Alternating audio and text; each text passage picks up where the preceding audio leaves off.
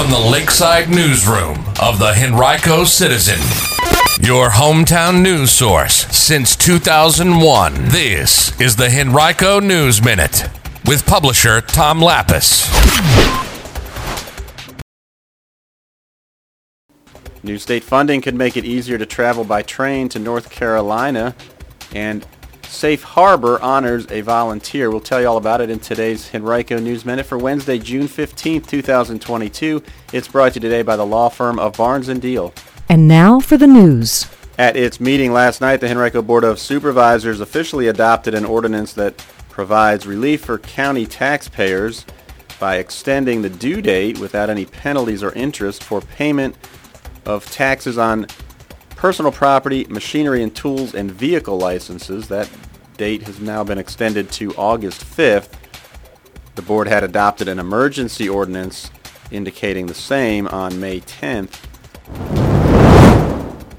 Also at its meeting last night, the board presented the Distinguished Community Service Medal to several businesses who assisted Henrico's schools, career and technical education students as they worked to put a new roof on the West End Manor Civic Association, replacing the 40-year-old existing roof that was in disrepair at no cost to the nonprofit group.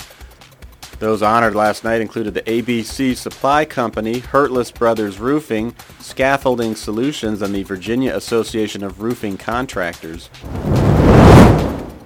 Last week, the Safe Harbor Shelter hosted its 5th annual Beacon of Hope celebration at the Cultural Arts Center at Glen Allen, and it honored volunteer Amy Nesensen with its Beacon of Hope Award.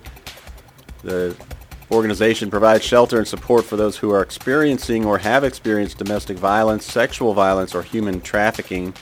It also provides a 24-hour confidential helpline, which can be reached at 612-6126.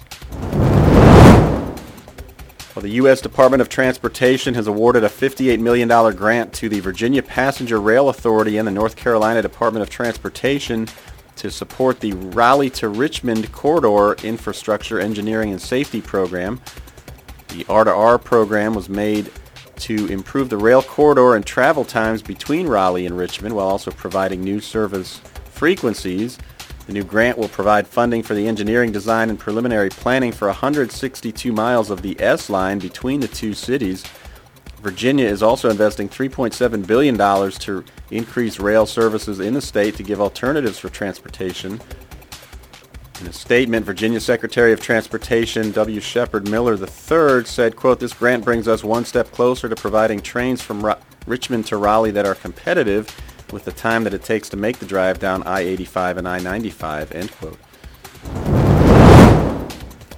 And Metro Richmond Crime Stoppers is seeking the public's help to identify a man who they say stole a vehicle in Henrico. It happened May 31st when a woman reported that her vehicle had been stolen 3 days earlier. She told detectives that she had parked at about 8 p.m. in the 3900 block of Pilots Lane in the St. Luke apartment complex near Richmond Raceway, and accidentally dropped her keys in the grass without knowing. At about 1:45 a.m., a man walked to the vehicle from the breezeway of a nearby building, unlocked it, got in, and then drove away.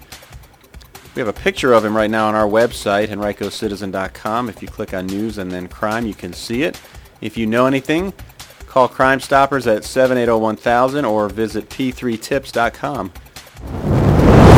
Today's Henrico News Minute has been brought to you by Barnes & Deal. Barnes & Deal has emerged as a highly respected family law firm over the past 3 decades with the resources, skills, and experience necessary to handle high-asset divorces and other complex family law matters across Virginia.